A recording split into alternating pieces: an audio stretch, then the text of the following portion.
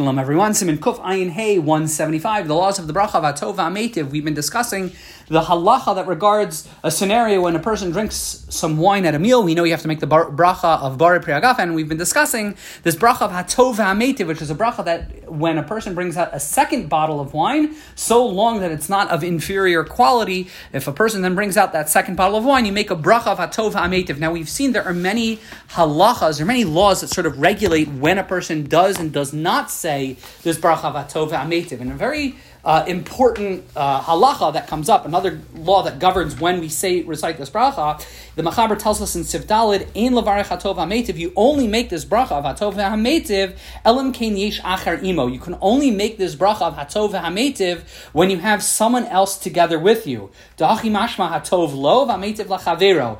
The bracha of Hatov Vi'Hameitiv has an implication of Hatov, that God is good, lo to me, Vi'Hameitiv, and he does good, lachavero, to others. And this is a very important halacha, is that you only make the bracha of Hatov Vi'Hameitiv in the context of drinking wine together with other people. Now, the Mishnah Berurah tells us some very important, sub-laws to this halacha.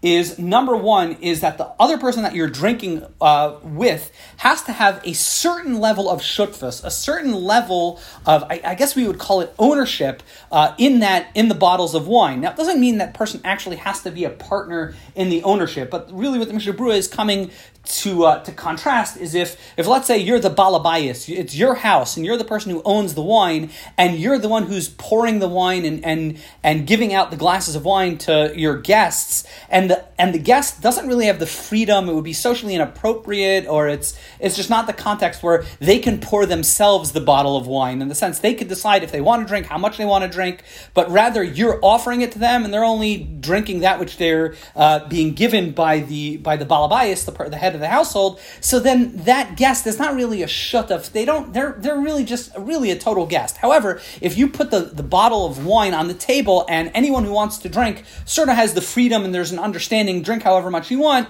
so the Hatov Chaim says that's good enough. But that is an important halacha, is it has to be that the bottle of wine is available to whoever's at the table, at least one other person. They can drink however much they want. Now the Mishnah Berurah points out, it's really the Machaber points this out, a second halacha is that your wife or a spouse and children do qualify for this halacha. In other words, it doesn't have to be someone outside of your household. It could be someone within your household, a spouse, a child, again, provided it's in this context.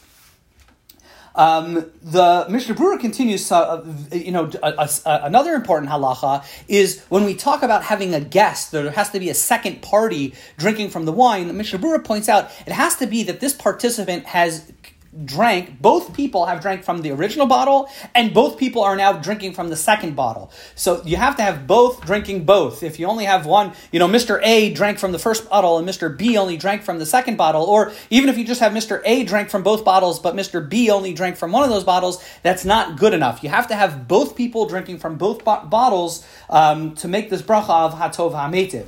And just to conclude, the Mishnah Berurah just sort of adds in one last halacha, which is very important, is that let's say you have all of these circumstances aligned, and it's a scenario where indeed you're supposed to make the bracha of Hatov Vi'Hameitiv, and you're now drinking from the second bottle of wine, but you've forgotten to recite the bracha of Hatov Vi'Hameitiv, but you've already drank from the second bottle. So Mishnah Berurah says, certainly, if you still have a little bit more left in the bottle, and you can drink another glass of wine from the second bottle, even though you've already had from it, you haven't lost yet the bracha. So long that there's still a little bit wine left, you can still recite this bracha of Hatov Vi'Hameitiv, wishing everyone a wonderful day.